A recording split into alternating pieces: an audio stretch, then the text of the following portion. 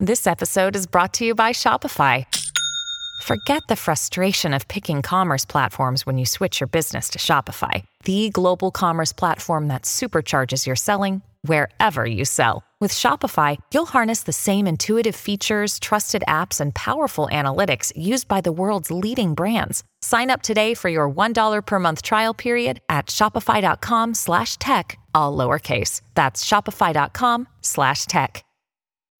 When you need mealtime inspiration, it's worth shopping Kroger, where you'll find over 30,000 mouth-watering choices that excite your inner foodie. And no matter what tasty choice you make, you'll enjoy our everyday low prices, plus extra ways to save, like digital coupons worth over $600 each week. You can also save up to $1 off per gallon at the pump with fuel points. More savings and more inspiring flavors make shopping Kroger worth it every time. Kroger, fresh for everyone. Fuel restrictions apply.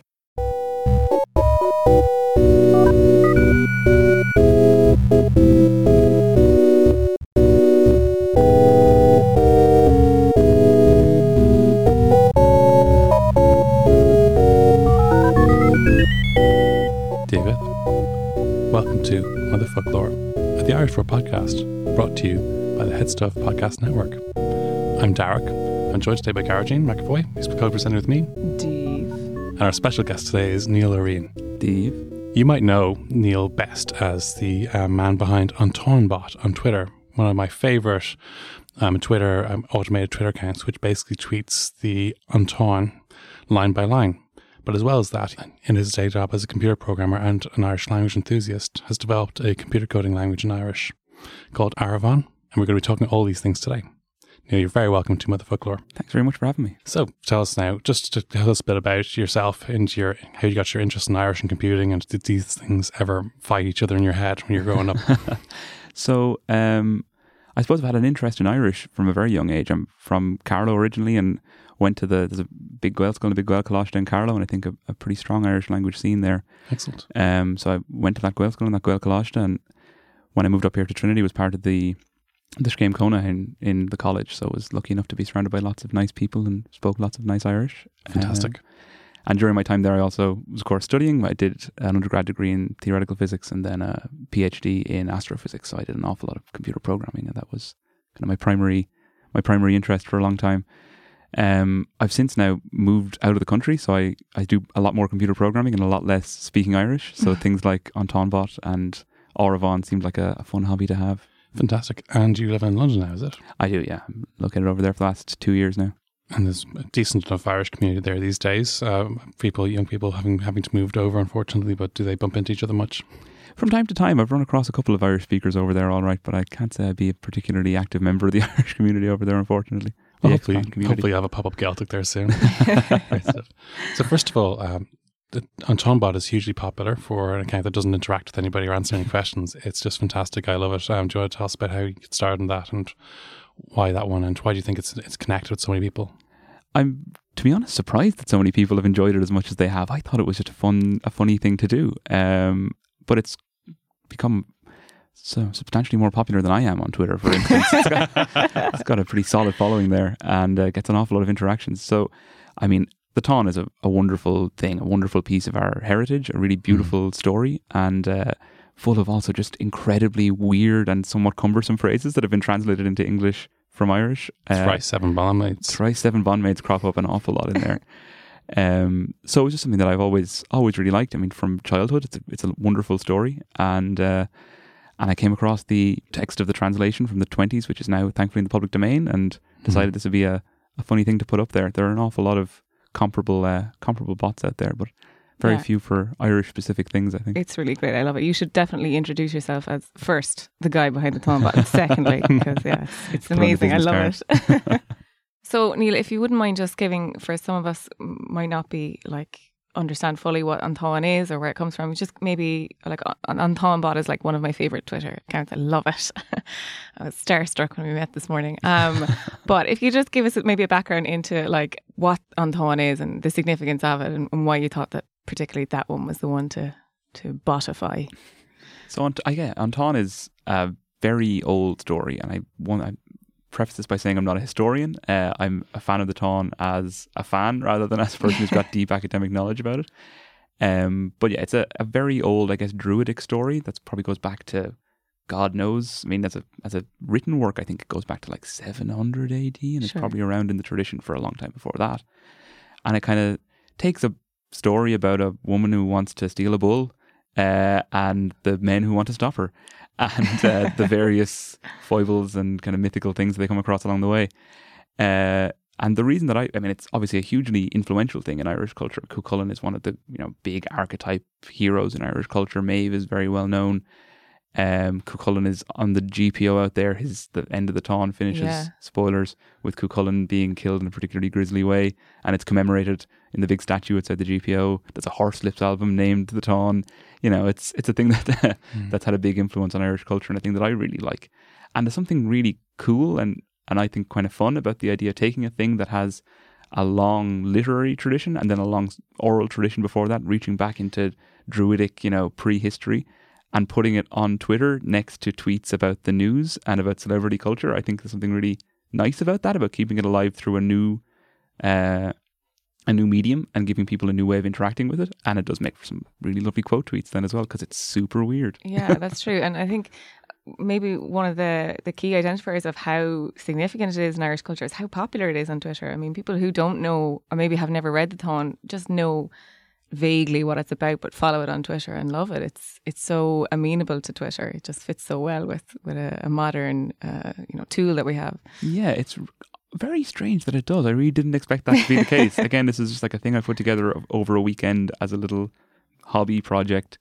And it's, I say, far more popular than I am on Twitter. It seems people really, it's like Frankenstein's monster, but Frankenstein made the monster, and people decided they liked the monster more than Frankenstein. Yeah. I'm just thinking about it. Like the Táin would be an amazing Netflix show. I would watch that. It would make for if any Netflix are listening, guys, pick it up. It would make for excellent television. It's very Game of Thrones in parts. Yeah, a little bit, right? One of the things I think that people really love about An Táin Bad is it's ideal for quote tweeting. It certainly is. Now, it comes up with some really catchy little phrases. Cuchulainn got up to some weird things. It's so funny because it's Cuchulainn. I mean, we have this image, I suppose, of just this ancient action hero, but then also he has often very strange opinions and things. He's got his odd mates. Laig, his druid buddy Laig, is just such a condescending know-it-all, and then obviously, Cuchulainn's always looking for somewhere to put a spear. And I think just one of my favourite just quotes out of context is when Cuchulainn, maddened by thirst, begged her for a milking. He's talking to just a milkmaid who's milking a cow. But sure he is. Yeah, sure. Maddened by thirst. And of course, Maeve is a marvellous character. Maeve doesn't pull her punches. She's so, I guess, she would be such a welcome presence in Ireland now if she came back. I think she's so, she knows exactly what she wants, and she isn't worried about what anyone thinks of her. Yeah, no, she's a marvelous literary archetype, isn't she? And the Morrigan then as well, which is just as weird as they come in historical fiction. I think is a very unusual thing. What is the Morrigan?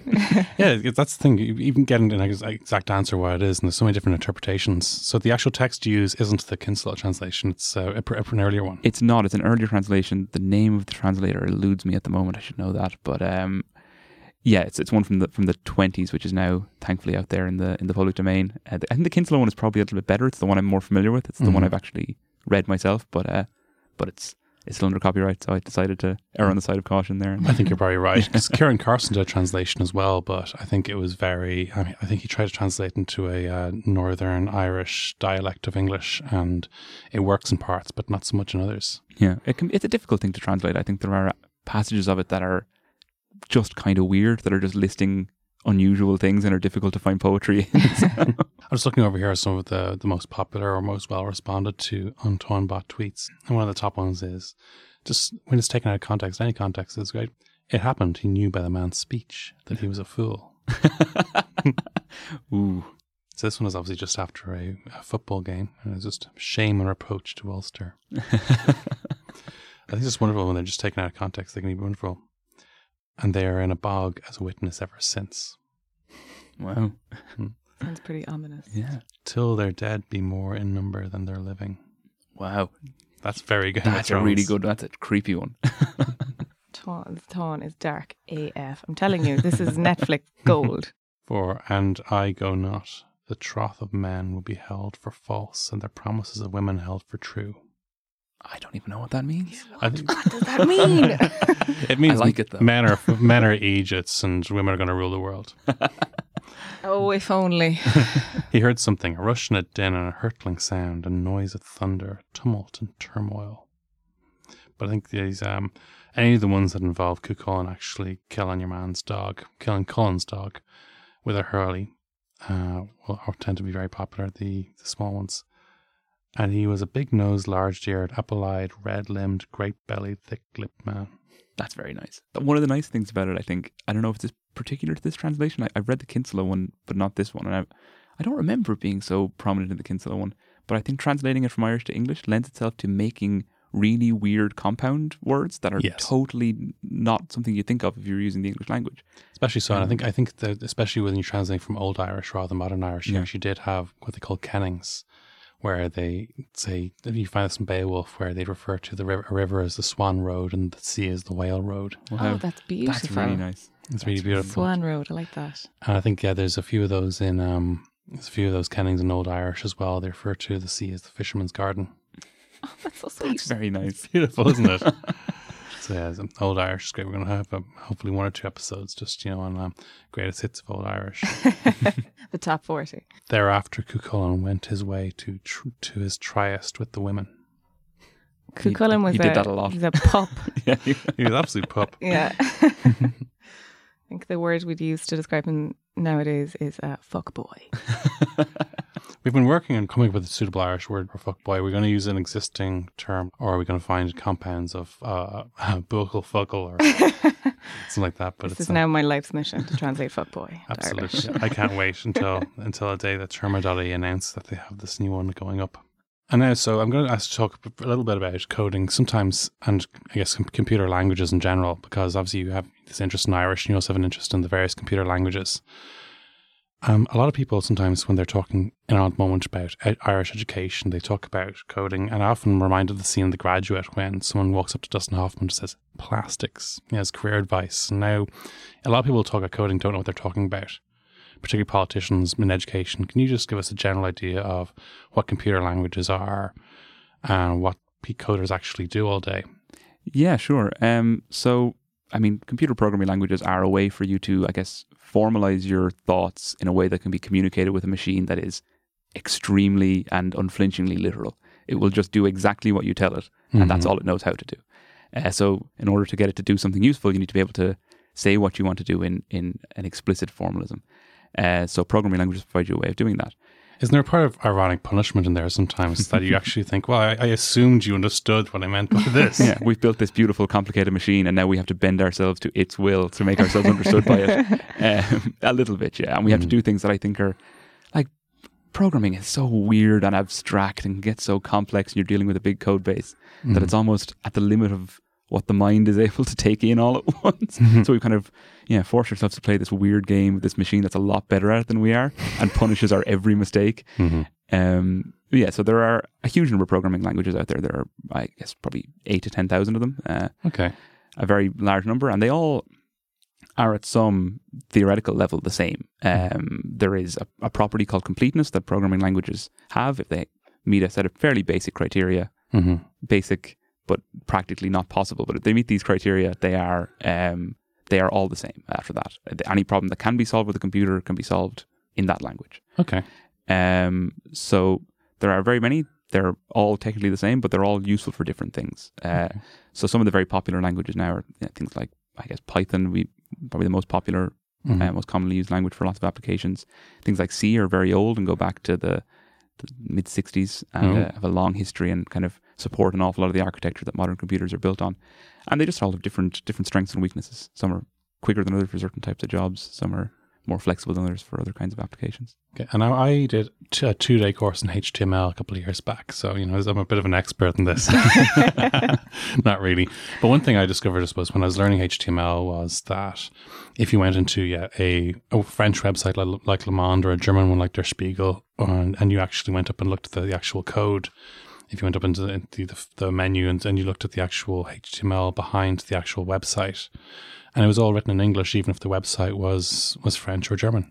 Like, Yes. so the words kind of head, body, HTML, these things, green, would come up and Yeah, so as I said, you have this kind of explicit formalism, and it was sort of decided because in the mid 20th century, science became a monoglot endeavor that was done primarily in, Western countries, and the American empire is steadfastly English speaking. So English became the language that programming languages were written in, even though the vast majority of scientific work and even the vast majority of programming languages are developed in places where English is a second language. The language I mentioned earlier, Python, was developed in the Netherlands.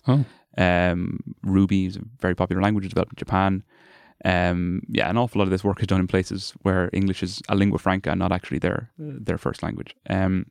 But yeah, the form was kind of decided at some point, or happened by chance, I guess, that the formalism that we express ourselves in, the primitives that we use in programming, are all based around the English language.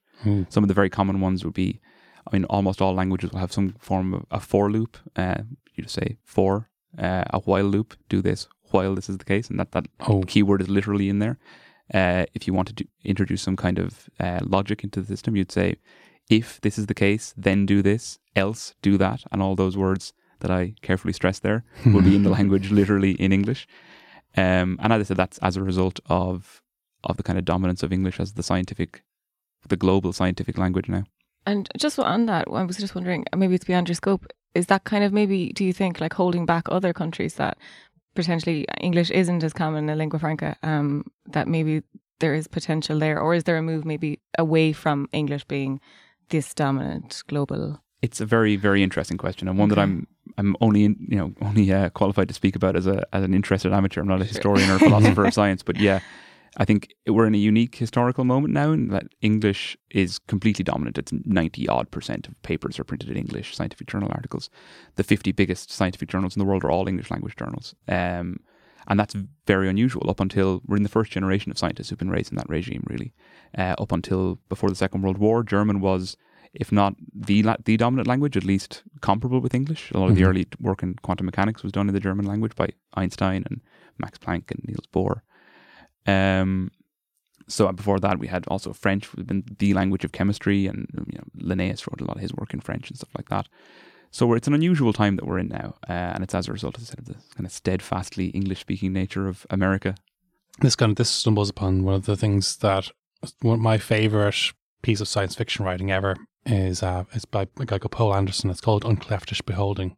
I'm not sure if you've heard of this, but basically he took basic atomic theory, first year chemistry about atoms and stuff, and he wrote it in a version of English as if no Latin or Greek words had ever entered the English language. Wow. As if basically it was written by using Anglo-Saxon terms. So the phrase an uncleft is something that can't be cut. It's an atom. And beholding is actually a word for theory, and he took it he took the word theory from its Greek and roots as coming to the theatre, a place where people go to understand things together, where things are beheld. And he looked at the words for each element, like hydrogen, oxygen. He named them as they would be if using Anglo-Saxon tropes like sour stuff for oxygen, water stuff for hydrogen, fire stuff as one. Then the coal stuff for carbon was one of the ones. And when you're just reading it, and Ymir stuff was what they had for uranium, because he found the equivalent god in Norse to Uranus. And what really got me is that sometimes when people translate Irish scientific terms into Irish, they look so similar to the English word, and it almost makes the Irish scientific terminology look very contrived. But the English one is contrived too. It comes from Latin. Yeah, no, that is the case. I think as the only other time that we had kind of a comparable global language of science was when it was Latin, but that was shared by a bunch of people who were using it as a second language. Newton spoke, I guess, English in his day-to-day life, something we would recognize as English, but he wrote all his work, or the vast majority of it, in Latin, as did the guys in the Arabian Peninsula when they were doing their tremendous work in algebra. They were using this foreign lingua franca to express, because it was considered a neutral language for exchange.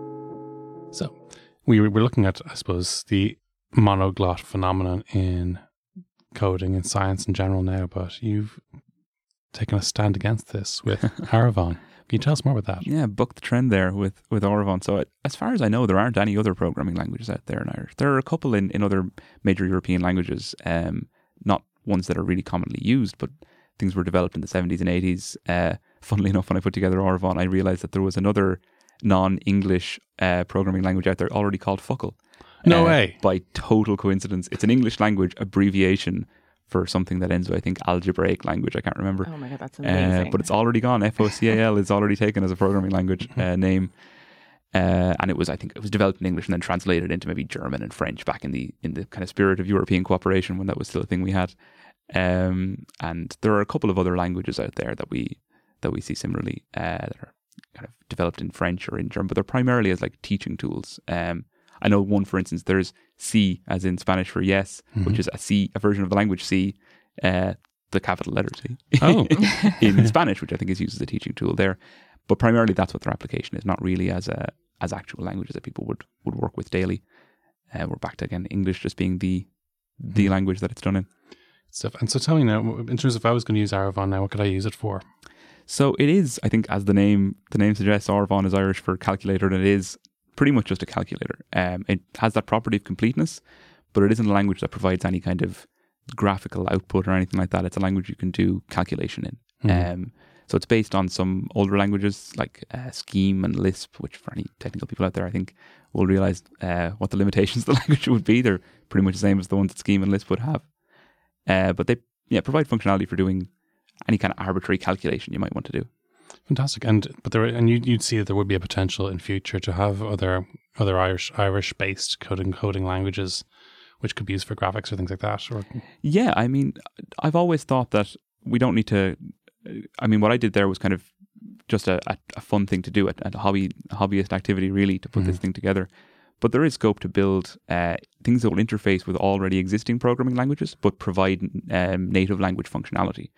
So having kind of what we call a developer environment, a piece of software that you run that allows you to write code and that allows you to do it in a way that sort of hides the English language part, obfuscates all of that, and gives you a natural language or a native language interface to work with. There must be huge security advantages to having some of the code of a website written in a minority language. Yeah, exactly. No one's going to be able to hack into you. Exactly. Yeah. Nice way to obfuscate what you're trying to do. All right. What do you think of the actual Irish language websites as a coder? What's your opinion of things like Terma.ie, Tanglin.ie, Fuckler.ie, in terms of how they're constructed or accessible they are? Oh, they're, and I think, absolutely amazing resource. And it boggles my mind the amount of work that goes into Irish language translation, and making that stuff accessible and amenable to people is wonderful. So I mean, in particular, I always really enjoy going to Terma with a somewhat obscure, maybe technical term, and finding that someone else has had that thought already and has put it into the Irish language. To give you one example that came about when I was putting Aravon together, it supports a really, I think, kind of weird property called tail recursion that you could go half your life in writing code and not come across.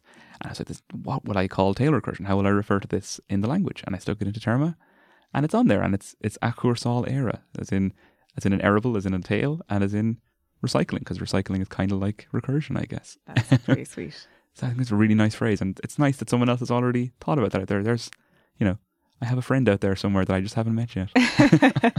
So, and one thing I find that compared to, say, other government websites, like when I'm on Tanglin.ie, Terma.ie, the actual things are linked really well to each other.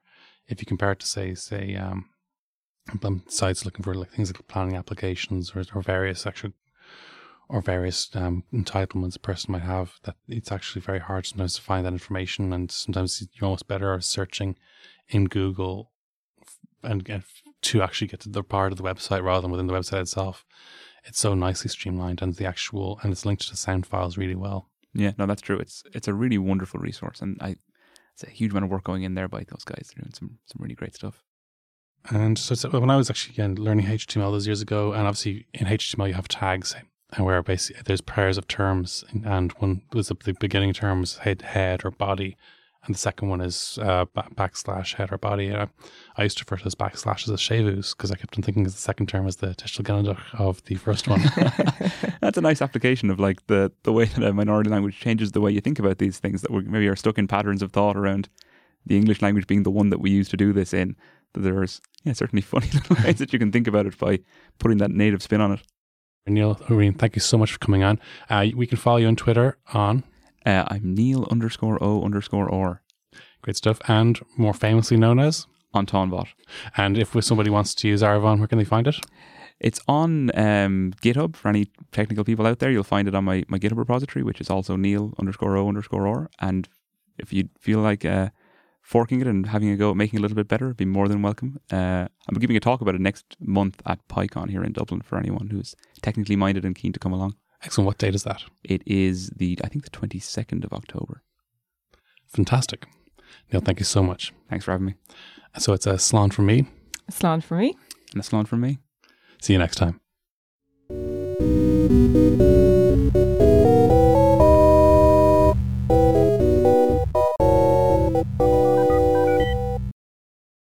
We hope you enjoyed today's episode. Please do like and subscribe and rate it on iTunes or wherever you do get your podcasts so that we can continue to bring it to more people. If you enjoy this podcast, you might find there are other podcasts on the Head Stuff Podcast Network. May I recommend, for example, Dubland Podcast or Bookish and many others. If you would like to support the continuing work of Head Stuff, please do consider supporting Head Stuff on Patreon. We look forward to hearing you next time. Thanks again to Brian for producing the show and Kirsten Shield for doing the podcast artwork. Slán. This has been a production of the Head Stuff Podcast Network.